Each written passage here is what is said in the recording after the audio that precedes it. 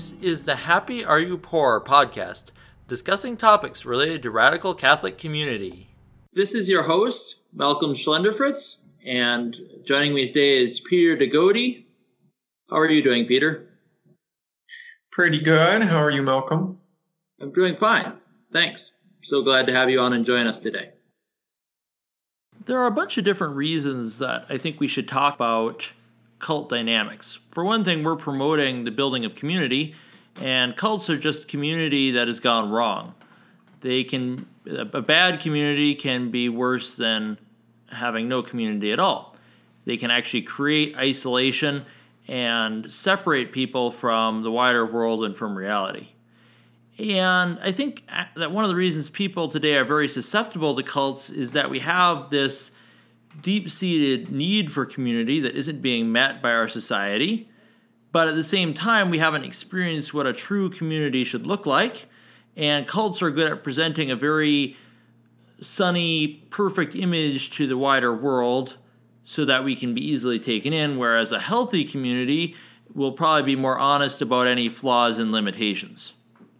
And the other reason I think we should talk about this is that cult dynamics probably conjures up a very sensational image, but that the same dynamics that can be found in a cult can be found to some extent wherever human beings come together in groups just because of our sinful, fallen nature. And people who are trying to build community need to be aware of these things. So one of these dynamics in particular that I have had experience with is the problem of the echo chamber.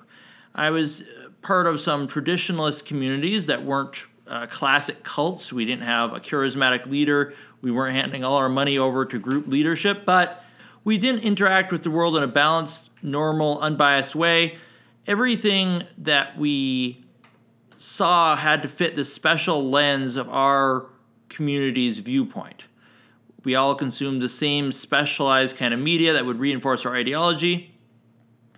And we actually became a sort of self-policing cult where only a narrow range of opinions were acceptable. And the really bad thing about this is that I only was able to see it in retrospect after I'd left the community, only then was able to see how much the community spirit had actually managed to warp my view of reality. Yeah, in my experience, it's sort of interesting.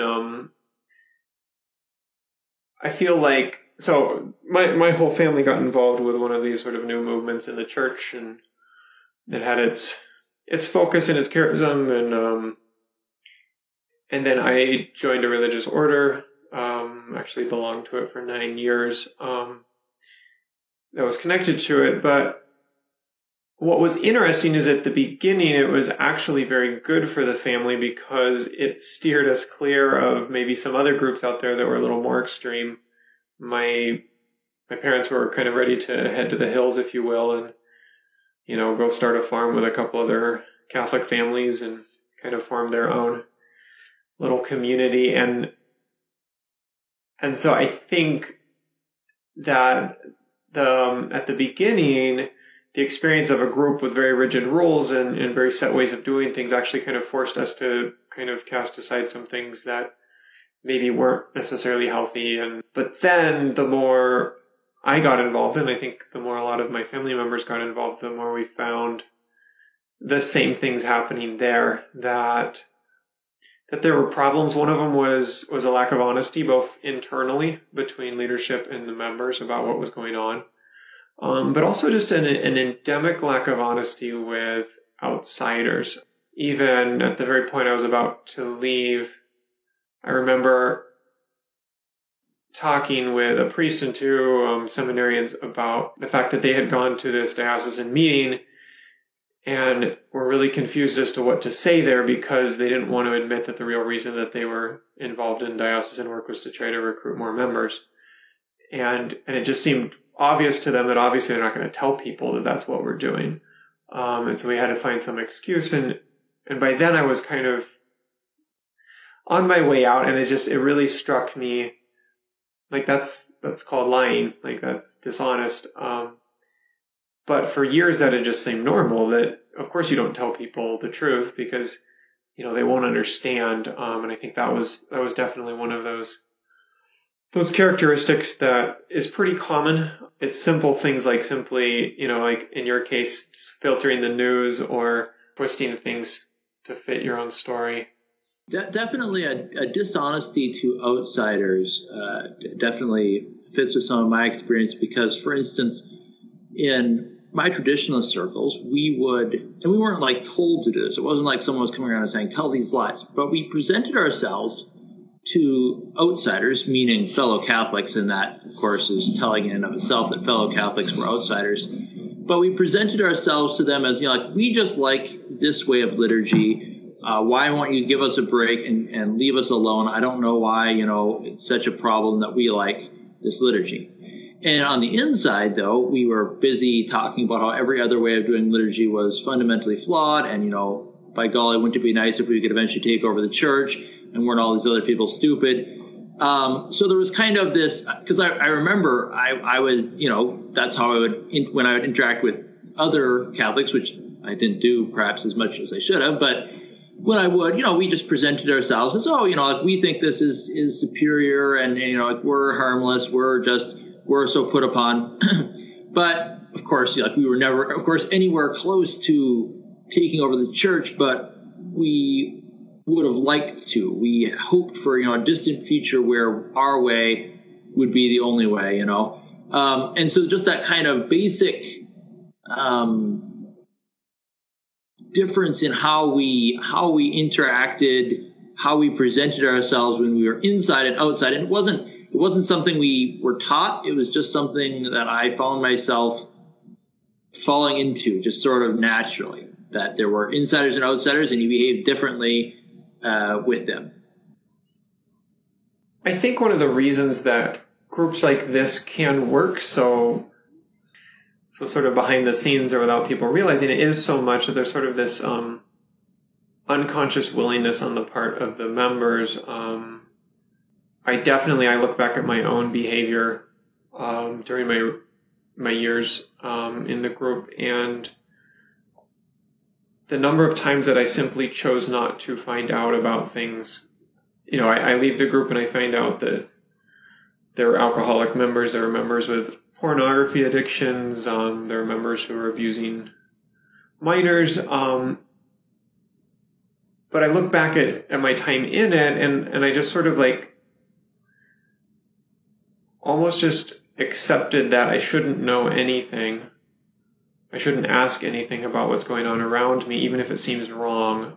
It's not like I ever saw anything that was strictly abusive or problematic, but it was interesting to find out that those around me knew, and they just never shared it because we had this rule that you should never share bad news or something negative about another, because obviously that would be a fault against charity. And so it actually just created a scenario where you got used to not knowing the truth, and that was okay, which was highly problematic. Yeah, I think fortunately, I never ended up with the kind of, with the depth of corruption and cult-like behavior you mentioned. I've only experienced minor forms. And I think one minor form of this not wanting to know the truth is a lack of curiosity and engagement with kind of what opponents are saying. I know for myself, I was worried to read literature from anybody who opposed any of my viewpoints because, you might get corrupted. You might get contaminated if you listen to what they say. Someone told me that they were talking to a friend. They were in a fairly rigid kind of group within the church. And she just happened to mention that she had read Hans Urs on Balthasar. And the person was like, you read Hans Urs on Balthasar? And of course, we don't need to get into all the theological stuff here, but, Hans Urs von Balthasar has been quoted by the last three popes. He's a reputable Catholic theologian. And the fact that she didn't say she agreed with him on any particular point, but the fact that she had read him was you've transgressed the boundaries, and that was the way it felt. It was dangerous to read both sides of a question, dangerous to seek the truth. And no one had told me this. It was just something that I had ended up with.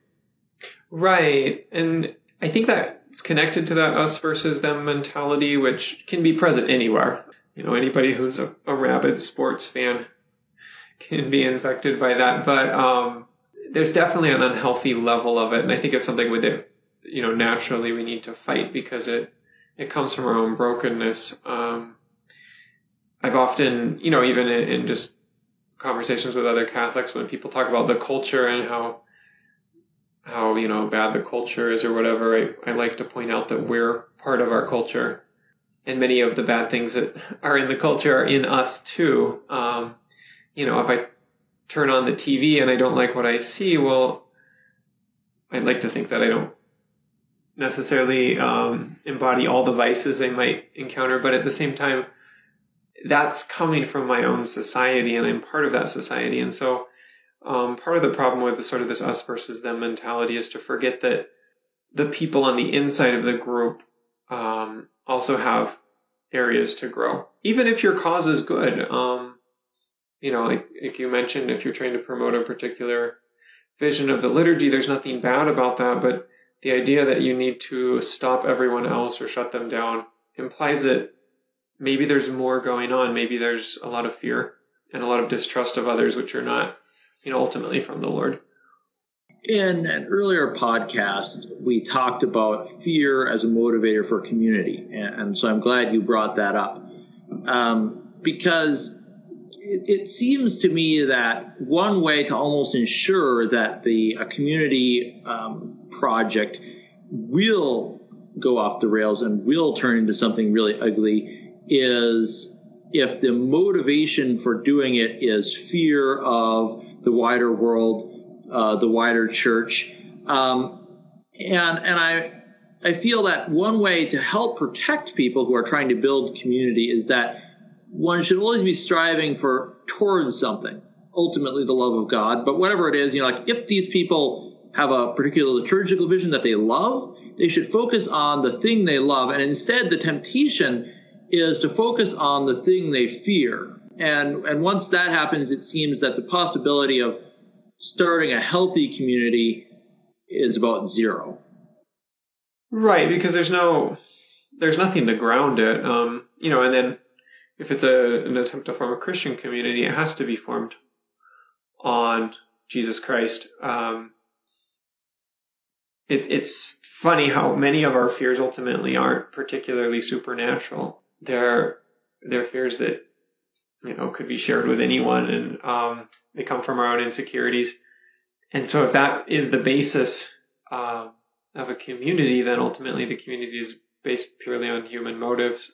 One particular fear that I want to address is that a lot of people I've talked to join communities that have fairly bad dynamics from my point of view, because they're usually young parents and they want to protect their children. They might not have such a level of fear of themselves being corrupted, but they're worried. They think that if they don't join a fairly isolated, whether geographically or just socially isolated community, that their children won't have a chance. And I mean, I understand that, and I certainly don't want to downplay it, especially since I'm not a parent myself. But I've seen it play out in the lives of some of my friends, and I'm not really sure that the children and the family in general turn out better for that being the driving motive of community building. Yeah, I would agree. I've definitely seen that dynamic as well. It's interesting because on the one hand, there are a lot of problems in society in general and things that parents do need to guard their children from. But I think the call there is to not be naive. Don't assume that whatever's popular or whatever, parents around you are doing is what you should do or how you should raise your kids. But at the same time, you can pull someone out of one thing without really providing a replacement and run into a lot of problems. I mean, Christ even has a parable about that.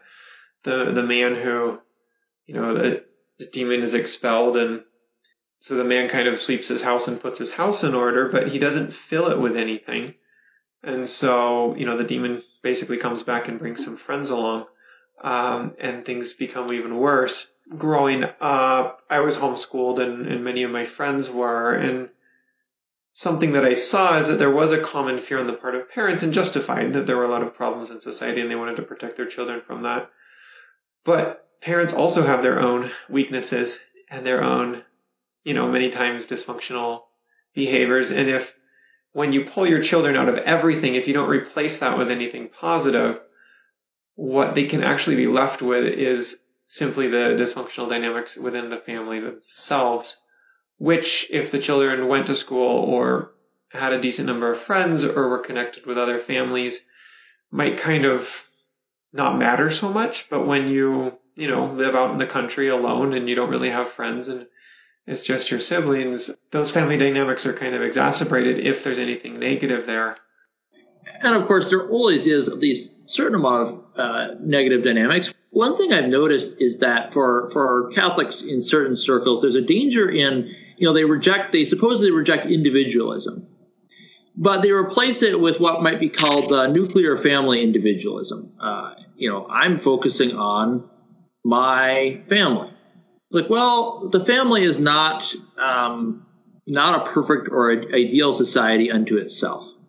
And yet some families almost think it is, that they can just provide what society or the church should provide by and large by focusing on the family, or like they almost, it's hard to see as selfish sometimes, but I think that some people become selfish as they focus so hard on their family. In the gospel message wasn't, make sure you take care of your family really well. I mean, that's understood. That would fall under the group of things that Christ would say, don't the good pagans do as much? I mean, good pagans will take care of their families. It's just natural.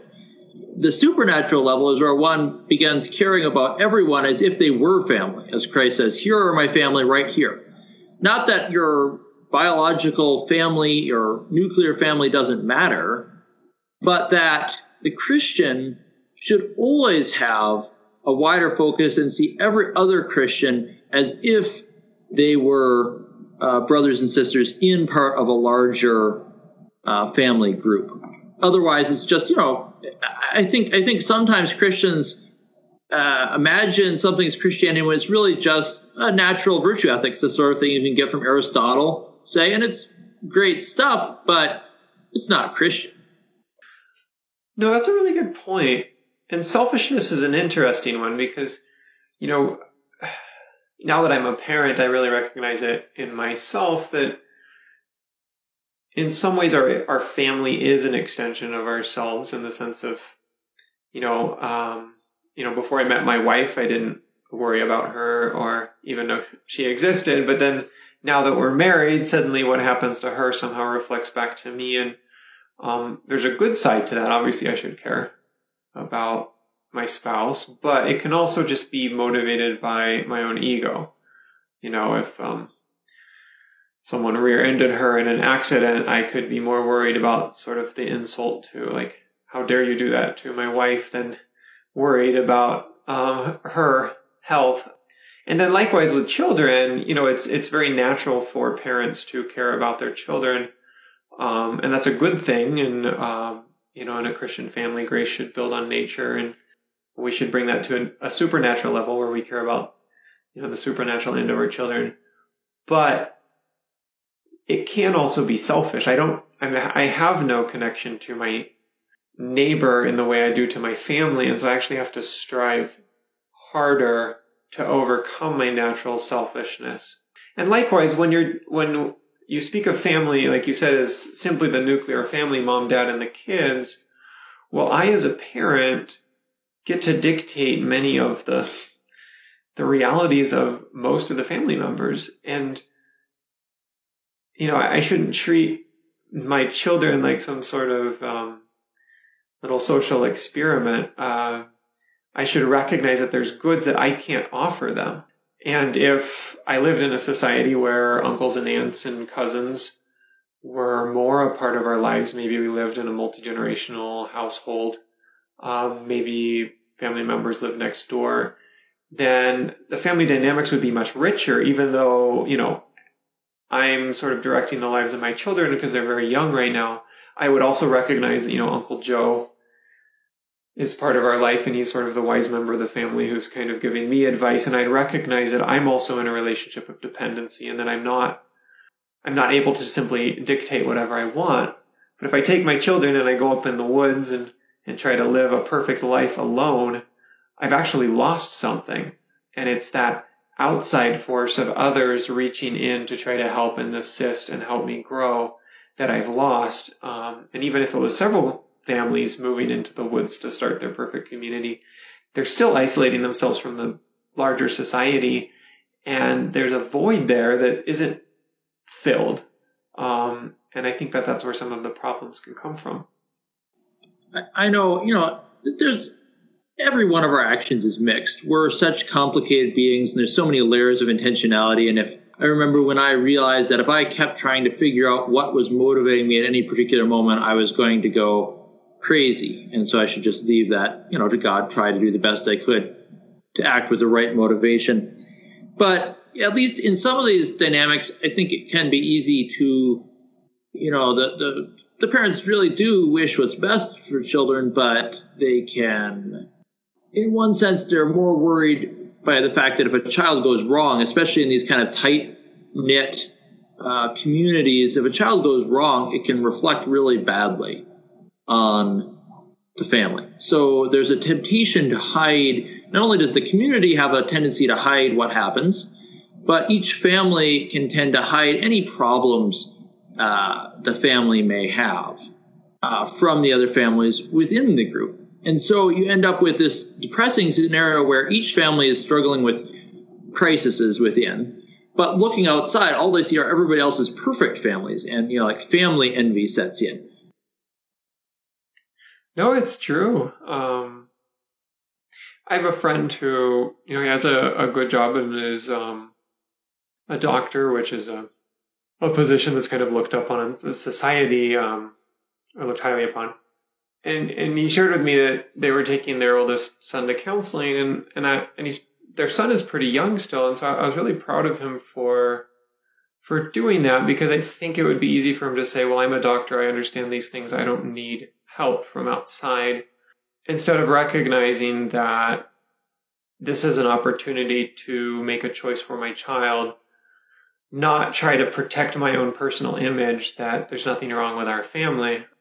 And of course, the irony is that it's normal for everyone to need help and support. And so it's really not a question of something being wrong as much as we're all human and we all need help. I think also what you bring up explains why sometimes a community that can seem so perfect can kind of implode in a moment of crisis, is because there's all of these little things bubbling under the surface that no one's dealt with. And so it all seems fine, and then suddenly it doesn't, and there's no going back because it's been building up to this for a long time. And the only thing that was keeping everyone together was the image that everything was perfect. And so I think it's important to always ground both one's own spirituality, but also any communal spirituality on the reality that we're all sinful and broken human beings, and that even our own attempts to follow the Lord, institutional attempts, will be mixed in their motivations and in what inspires us, and they'll be limited in what they can do. And that, it just takes humility to recognize that. The individualistic culture we live in, I think, helps to promote this problem you're bringing up of a refusal to admit that one needs help, whether it's physical, material help, or spiritual or psychological help. There's this idea that we're all supposed to be self-sufficient individuals. We're all trying to model ourselves on that pioneer family out in a cabin in the middle of nowhere, fending off the wild world all by themselves and sufficient unto themselves and answerable to no one. And I know that in a conversation a few months ago, you mentioned something that I've really been thinking about a lot. Because we live in such an individualist culture, even when we try to do community, we bring our individualistic selves or individualistic mentalities into it, and thus we don't really get community. We get something crazy. Somehow community is warped because we're so culturally unaccustomed to the kind of thick community that was just common, not among Christians, just among natural people in just about any other culture. So I've been thinking about that a lot and wondering how, if that's true, and it seems very true to me, how we can avoid that. How we can train ourselves in the necessary mindsets and virtues that would allow a community to be something other than a bunch of individuals who happen to be individually choosing a project at the same time and place.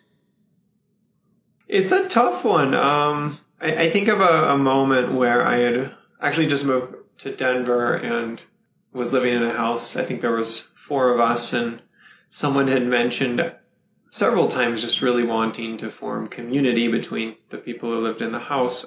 And I tried to organize a movie night, and it was interesting because one person would watch anything provided he hadn't seen it before and was not interested in watching movies he'd seen before. So that eliminated a whole swath of movies. Another one had heard about, the theater shooting in Aurora and would just refuse to go to a theater. So then the theaters were out. And then the other one only wanted, I forget, it was a particular genre. And so we spent like a whole afternoon trying to find something to watch. And I felt at the end of it was almost more effort than it was worth. It's not that anyone hated it, but it wasn't like we all jumped on it of like, this will be our new bonding activity every Friday night. We're getting together. But the reality is we were coming in with so many different tastes and opinions, and all of those somehow trumped the real purpose of, doing an activity as roommates, which was just to hang out. And that's a pretty simple example, but I think if forming community is valuable to us, then we actually have to prefer that to many of our own preferences. And that's hard in our society where it seems like, people talk about being overwhelmed by the number of choices we have right now, especially in a consumeristic culture where the number of restaurants you can go to or the number of different types of shoes you can buy, and the list can go on, is just astronomical. Not only do we get overwhelmed with our own personal choices, but then when we meet someone else, we actually can't, it's almost like we can't interact because, how do I think of something as simple as, Christ's admonition that we should, offer our cloak to the stranger who has none. Well, it's what size is he? Does my coat fit him? Does he like the brand of shoes that I have? It's almost like we've created a world where we don't even know how to receive from others because it won't fit our very limited, narrow personal preferences. That's interesting you bring that up because in several podcasts now, the theme has come back up that choice is the opposite of culture. That if you're choosing something, it's not culture. Culture is something that you inherit and that you share with a wider group. Culture can't be an individual thing either.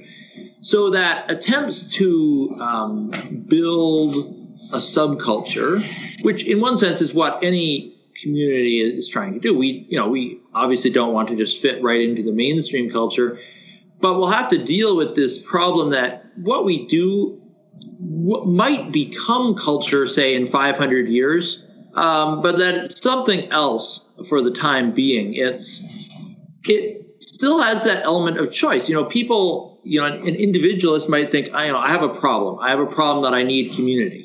But that's probably already coming at it from the wrong point of view. That's a very individual way to think about it. The idea that you need community, so you are going to go and find, build, make, collect a community for yourself. I mean, if you'd went and started talking like that in any other culture pretty much on Earth through history, they would all kind of stare at you like you were, a weirdo. Because William T. Cavanaugh wrote a wonderful book called Being Consumed. and it's come up in these podcasts before. And he talked about how we can not only choose our shoes, but we can choose our identities. If we want to be a great white hunter in Alaska, well, we can try that. If we want to be Amish on a farm somewhere, we can try that one. We can choose all these different identities, and if they don't suit, we try a different one. And we're only tourists. We never get the authenticity that we would like because we're still worried about whether we're authentic or not. If we were authentic, we wouldn't be wondering whether we were authentic or not. So long as we're trying to choose something more authentic in life, we're probably just perpetuating this endless cycle of tourism of various sorts. Yeah, I would agree. And I think there's ways to avoid that. I think in my own life, I have friends who've chosen to, go to different, Eastern Rite churches, and more power to them. But personally, I've tried to rediscover the Catholicism that I was born with, because ultimately what you were saying, that, that's not something I chose. I could join the Byzantine Rite parish here in town, but that would be a choice that I'm making. And not to critique anyone who has done that. I know that, people have found a home there, and that's beautiful.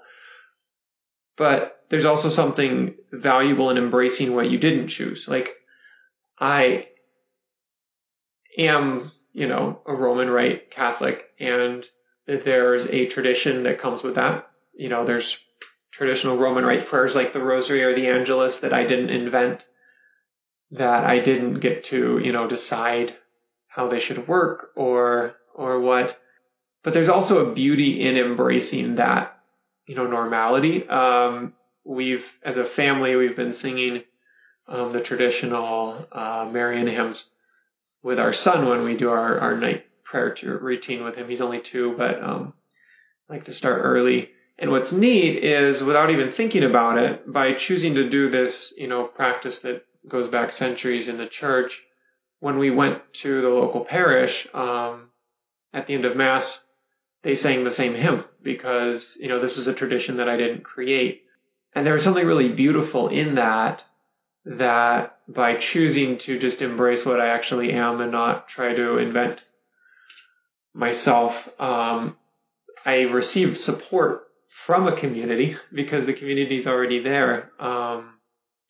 And there's further examples to that. I could, I think of cooking, I could get into very exotic cuisine and require ingredients from specialty stores and get to be very good at it. But when I go to my neighbors next door, they're not going to eat what I eat. And that's not something we have in common anymore. It's not exactly the most profound tradition, but backyard barbecues is one of these sort of bizarre American things that we do. It only sounds bizarre if you explain it to a foreigner, that everyone owns this metal object that you put in your backyard, and usually the man of the house has to go back and cook burgers and hot dogs because that's what you do. And it's not a particularly profound tradition, but what's neat is you can move into a new neighborhood and your neighbors next door have a barbecue and might invite you over to eat hot dogs. Whereas if you've decided that you're just going to eat a completely separate cuisine that you've gotten off of cooking shows or whatever, you've actually lost that connection with your neighbors. That's really good, because my family has suffered with food allergies. And we found that very few things are as isolating as not being able to eat the same stuff that everyone else is eating. But I know that, some people make a choice, like they think, like they want to be trendy or whatever it is. And if someone makes a choice that way, so for a while, we made a choice, not for health reasons, but for, kind of quasi-ethical reasons, to be vegetarians. And eventually we stopped. But, in retrospect, the years where we were helped to isolate us somewhat, because it was a choice that we'd made recently I was in a Bible study reading through the book of Leviticus in the Bible, and we were talking about why God had so many food prohibitions. Why? What is the connection between oysters and pigs? And there's these theories that it was for health reasons and all this, but nothing really checked out. And someone came up with the idea that probably it was just to make getting along with neighboring peoples really difficult, because God knew that given the slightest chance, they were going to mix with and imitate all the surrounding people. So he was trying to keep them from doing that. And if you eat differently than they do, and even even if you've kind of lost a real theological belief, if you've been raised in a certain way, food taboos are going to be hard to break. Just like none of us are going to have an easy time suddenly eating dog. So similarly, since all the neighboring peoples ate pork and various other things that the Jews never were going to eat, it would have helped to keep them separate. But then for us, since being separate is no longer what we want in Christ, that would be a really bad decision if it was just a decision that was being made. Right, and that's, again, I think that there is a certain paradox in that community can be divisive, and if that's, a division that needs to happen, then that's not necessarily a bad thing. I actually attended a talk once, and the speaker had a pretty clever title. He talked about getting Egypt out of the Israelites instead of getting Israelites out of Egypt, because once they left Egypt and they're out in the desert, they're still building golden calves and they're still wanting to return to their flesh pots in Egypt. And so, that idea, like you're saying, of truly creating them as a separate people is dividing, but it's also what's formed, the very strong up to the present day Jewish identity. And so what's interesting is, as a Catholic living in a culture that considers itself post-Christian, I think that there's going to be a certain level of division and separateness.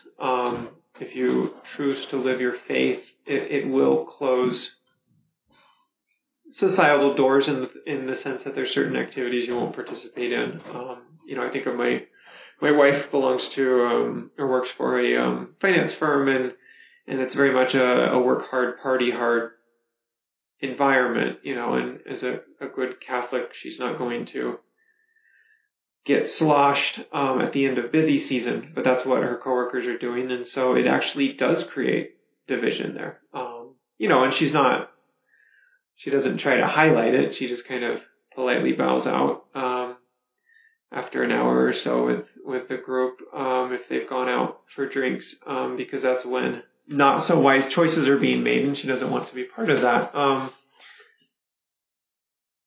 So I think that there is no way of creating a community without any level of division or separateness. But going back to, the question of like what makes a group cult-like is, I think, in part that sense of superiority and just assuming that anyone who does something different must be ultimately evil. Maybe, I think back to my days in a group. I don't think that I would have thought it quite that harshly, but sort of like they're obviously not up to par with us. And so instead of it simply being, I've made these choices because I'm trying to follow the Lord, it's very much a self-focused thing of comparing myself to other people. Yeah, I know I've seen the same dynamic. It's where you can look around and think that you can identify the good and bad guys. Oh, that's a good guy, that's a bad guy. And that's, of course, what the Pharisees were all about. And they were Christ's strongest opponents. They thought that, there were various external metrics by which they could decide. And they weren't, so if their metric had been, these guys are running around killing their neighbors and these guys aren't, well, that might have still had a slight touch of danger to it, but it wouldn't have been anywhere near as dangerous. But the things they chose were the sort of the add-ons. So I guess, we do need to make some pretty serious choices. I mean, in this set of podcasts, we talked about our economic structure and how our economic structure is unjust. We should choose to do differently than the surrounding culture. But a lot of things that are chosen in Christian community groups are choices that need to be made. So, say the liturgy. The liturgy shouldn't be a choice. You talked about just the kind of relaxing feeling of inheriting something instead of choosing it. And I know that when I stopped being part of a group that was pursuing a specialized liturgical option, the ironic thing is that our group, we talked about how the liturgy shouldn't be a choice, that this modern liturgy was, had been constructed artificially by a team. But in a sense, we were the ones who saw liturgy as a choice. And we thought, or I thought, because I didn't have any experience in the wider church, I thought that everyone else saw their modern liturgy as a choice. But when I got out of there and just dropped into an ordinary parish in an ordinary place, I found that everyone around me was just showing up. This is what they were served, and they were okay with it. Some of them were ardent Catholics, and some were not so ardent, but they were all just there, accepting what was on offer. They weren't ideological about it because the change had happened 50 years into the past. And so therefore now this was just the way things were. It was, it wasn't the liturgy that I dropped into was not exciting in any direction. It wasn't very high church. It wasn't really crazy. Like obviously, like you could make a choice, say, to bring clowns and things in. So obviously, when something like that happens, choice has invaded the liturgy from the other side. But I found that the bulk of people who were just attending the ordinary form of the Roman Rite were just attending it because it was the Mass at their local parish, and this was the way it was done. And it was really refreshing. And now, unfortunately, even outside those groups, I see so many instances where the liturgy, even in ordinary parishes now, is becoming a battleground between zealous reformers and folks who like the status quo.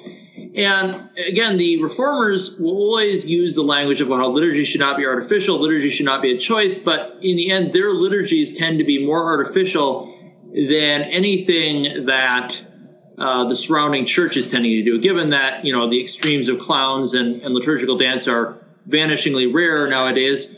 Their more traditional liturgies are, strangely enough, choice, which is the opposite of culture, whereas the ordinary run-of-the-mill, ordinary form liturgies are culture in that they're not chosen.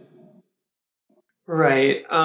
It's interesting because going back to the question of like what makes a group cult-like is that there is an awareness on sort of when people study this on a sociological level that novelty is part of it, which is a hard one because any group out there obviously started at some point, and so you had a before and an after. But I think that when a group first starts, it's more vulnerable to kind of going off the rails because there is no tradition to ground it. And, you even see that in the early church, like how many times Paul was trying to rein in the wild and crazy. And in part because there was no 100-year, 1,000-year tradition to point to. It had been Paul showing up in a town with the gospel, sharing it, and then moving on, and then hearing the rumors about what was going on in that town and having to write them and kind of straighten things out. And, the liturgy is a good example of there was a break in the way things were done before and after with Vatican II.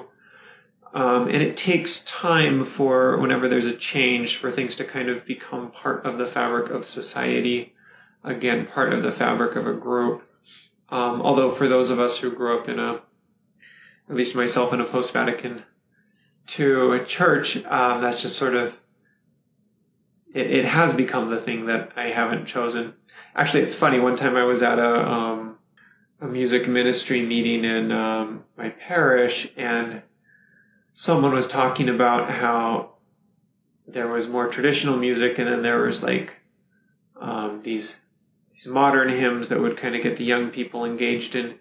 He was an older gentleman, and he named several songs that in my mind I just think of as traditional because I remember them from my earliest memories. I was 5-6 years old, and I would hear those in church. So, for him, they were new and earth-shattering, and for me, that was just a a traditional church song. And likewise in society in general, I think that there's been a dramatic shift. So a lot of it caused by the Industrial Revolution, and then all of the fallout of that. A lot of it caused by, cultural upheaval as well, in the last century. And so one of the reasons I think we find ourselves searching for community is that we have uprooted ourselves. It's sort of like, refugees losing their homes, losing everything they have, and they find themselves in a completely different country. Their great-grandchildren will have a tradition, will have, God willing, community, something grounded, but these people don't have that. And I think that a lot of us feel that way in society in general, that we've been completely uprooted. Even the advent of the smartphone is the last 15 years or actually the last 10 years has again caused another massive shift in the way we do things, in the way people see the world and interact with each other. And we haven't even recovered from the previous ones. And so I think one of the reasons that we're seeking community desperately is that so many things have destroyed it, but it takes time to become rooted. You can't just will yourself to being part of something grounded. It's interesting because you're talking about being uprooted and how, if a group is uprooted and driven into a different country within a few years, within a few generations, it's their homeland. And for some reason in the modern world continues to produce such a rapid pace of change that it never happens. For like the last 300 or 400 years, change has been constantly accelerating such that we never can settle down and start dealing with a new normal. It's always a newer new. One thing that strikes you as really sad is that in the modern world, an elderly person is no longer kind of like a repository of wisdom, well looked upon by the community, because things have always shifted fast enough to make them irrelevant. So old people tend to be very, like they cling tightly to what they have. They're adverse to any change oftentimes they become very suspicious of everyone else because they're always being left behind and left out. So in a sense, we're dealing not with a culture, but with kind of an anti-culture, something that makes inheriting anything. We usually don't even live in the same towns that our parents and grandparents had lived in. When I was walking through the local cemetery here in Littleton, I was thinking, in times past, the local cemetery would have been where your relatives were buried, and you would visit, great grandfather so-and-so's grave and great uncle so-and-so's grave. And here, there was no one belonging to me buried at that cemetery. It was, I could look at the gravestones of 100 and some years of Littleton history, and I was not a part of that, and so it can become, like on the one hand, we have to choose to do something differently. We can't just accept this kind of destructive entity around us, but at the same time, choices are dangerous. And I was thinking that possibly one of the benchmarks for whether your choices are excluding the right or wrong things is if the outsiders end up becoming your fellow Catholics or not. If all your fellow Catholics are being excluded by a certain choice, then I was thinking probably that choice was one that didn't need to be made and probably shouldn't be made. I think that's a good benchmark, and I think we have a good example in the saints because, something even in the book you reference on the website, Happy Are You Poor by Father Dubé, he talks about, actually just lists off saint after saint after saint and talks about the radical ways that they lived poverty. But the saints, well, interestingly enough, they could be divisive in their time. There are saints who started movements that may or may not have been accepted, but obviously they always had the hallmark of obedience, at least to, the church's authority in that regard. Something that I've also seen missing in groups I belong to. Maybe there was lip service to the local hierarchy, but there was kind of the assumption that they didn't they didn't understand our mission and its importance. And so if we kind of worked at the margin of what we were actually given permission to do, that was fine. But when you look at the example of the saints, even if they could be controversial in their lifetime, they never distanced themselves or pushed away the church as a whole, even if they challenged those around them to live their faith more radically. I think of St. Francis, for instance, the classic example of poverty. Even as radical as he was in his choices, he also tried to spread the joy of the gospel. It wasn't just him, sort of embracing the fact that he had nothing and trying to rub it in and point out how bad everyone around him was. He was trying to lead them to the joy that he'd experienced in, the Christ's poverty. Or I think of Anthony of the Desert, one of these men who went off in the desert to be alone and leave the world behind, and he ended up surrounded by a community of followers who wanted to be like him. Ultimately, any attempt to follow the Lord, if God's grace is working there, he will build up the church through that. That's actually, when we think of the saints, we often talk about the fact that miracles have been performed or that they lived heroic virtue, and both of those are important. But in the church's eyes, even the miracles themselves have more to do with proof that this saint is sort of relevant to the life of the church, not just that they were holy and, can do amazing things. We have All Saints' Day to celebrate all those unknown saints that have lived holy lives and no one knows about. But those who are canonized, they're held up as examples because their having been in the church was good for the church, and spreading, their cult or their story is good for the church. And in that sense, any group, likewise, it's, hopefully becomes a place of holiness, and that should ultimately be building up the local community. I remember a few weeks ago I was thinking about this, and I was thinking that any group in the church that is somehow elite, any group that's, kind of in one way or another, liturgy or community or what have you, that's better than the run-of-the-mill, can be one of two things. It can either be a reform movement embedded in the local church, or it's ultimately a schism. And therefore not, like schisms are one of the few things that Christians cannot tolerate. The most roundly condemned thing, perhaps, in both the New Testament and the early church fathers is creating some kind of schism. And, unity on paper, as you pointed out, is not enough. You have to actually be united with your local bishop, your local church. And I found the first Easter vigil that I attended more with the mainstream church, I was overcome with emotion at, like when the sacred chrism was brought in. It was coming from the cathedral downtown. And of course, in my more separatist traditionalist group, the chrism also came from the bishop because we were on paper connected. But I never really thought about the bishop because, the cathedral downtown was something that, who knows, we might recapture in the distant future, but it didn't have any, effect. And somehow just the emotional impact of bringing the chrism in from the cathedral and realizing that I had a bishop. Not that I have to think he's perfect or that I would agree with him and everything, but that I had one. That I didn't have to kind of long for a restoration of the church, that I had a church. And, it's kind of odd because that summer, all the scandals came loose again in the church. And I realized that I was feeling pain over them because of the fact that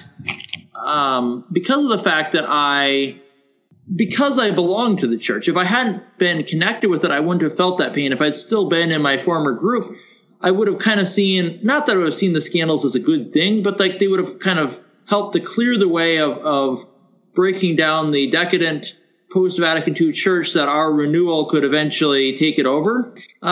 But whereas since I just decided to throw my lot in with the church, the real actually existing church on the ground, I felt and shared that pain in the betrayal of the church by some of its leadership. And so kind of this, this kind of feeling that one wants to be in control. One doesn't want things to happen to one, as can happen if one accepts an organic community that one didn't found or a wider church that one didn't start. I was talking to a friend recently, and he posited that one of the reasons we're seeing such a prevalence of conspiracy theories in the world is that the modern world produces feelings of a lack of control. And in one sense, like, on the one hand, we are not supposed to be in control. And yet, on the other hand, the normal human ways that every individual used to be in control, working with their hands, doing something that they saw the beginning and ending of, is missing. And so people turn to these kind of bizarre theories because of that felt powerlessness. They need a framework. And I was wondering if the same could be true for why people turn to cults, because cults tend to be so controlling, and that people are attracted to them because their lives are out of control. They feel they need that kind of structure, that kind of authority that's missing in their lives. I can definitely say that was my case. It took me a while to figure it out, which is also, it's one of the painful things of anybody who has been part of a kind of a fringe cultish group and gotten out, is you realize that you can't just blame the other guy. I had to come to terms with the fact that I actually liked being in a group where I didn't know the truth and information wasn't shared and we were better than everyone else and we had the solution to the world's problems, because then, at least ostensibly, all of my worries could go away. I had nothing to worry about. And instead of embracing that messiness of normal daily life, I had found a world where that just didn't exist. Of course it did, but it was all under the surface and finally had to bubble out. But I would agree that there is this overwhelming sense that things are out of control. The interesting thing, though, is that we've also lost some of that in the sense that, in the past, we didn't understand how thunder and lightning worked, and we didn't know how to make our buildings fireproof. And in the past, people tended to sort of turn over to God the things that they couldn't control. Even in the liturgy today, there's a special votive mass for rain, because so many agrarian Catholic societies, their livelihood, their very lives depended on rains coming when they should. And I think we need to learn to sort of bring that back into our modern world with so much lack of control. You've spoken in the past about how you feel that any attempt to live poverty in the church has to be in, or at least is better in suburbia, in where people live. Likewise, I think that we also have to embrace the modern reality that we find ourselves in. Sometimes we can sort of live this nostalgia because so many Catholic traditions and so many saints and so many books we read go back to the Middle Ages. We can sort of imagine that things used to be better and life was simple, despite the fact that, you could be a monk spending your entire life copying a manuscript only to have the Vikings come in and burn your monastery down and have you lose everything. So life obviously was pretty out of control for them too. But they had a tradition of turning it over to the Lord and trusting in Him, and I think we need to learn something similar. I think that's really important to be able to have that trust in God. In a sense, then both cults and conspiracy theories, and of course they often tend to go hand in hand. The cult usually imagines that everyone's out to get them somehow, In a sense, they're a replacement for authentic religion. Religion is supposed to be realizing that one doesn't control anything and turning it over to God, to the only one who really ultimately controls anything. And the cult or the conspiracy theory tries to grab at that kind of control, at that kind of security on purely earthly terms. No, that makes sense.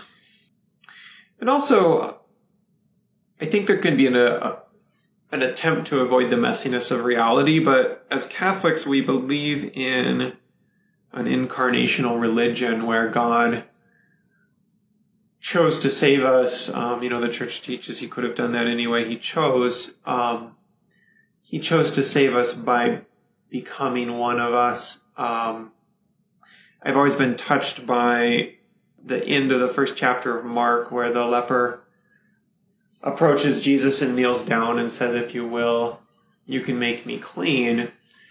And Christ doesn't cure him and then embrace him. He first reaches out and touches this dirty, smelly, sore-covered leper.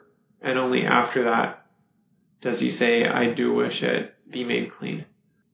God comes into the messiness of our world, and if that's the case, then who are we to try to pull ourselves out or separate ourselves from the messiness? What you shared about the heartbreak that comes from scandal within an organization that you've chosen to love, and as you said, chosen to throw your lot in. There's something beautiful in that, and I think it's really easy in a world where we can choose our own identity and become whatever we want to simply try to separate ourselves from anything that would cause pain or would look messy.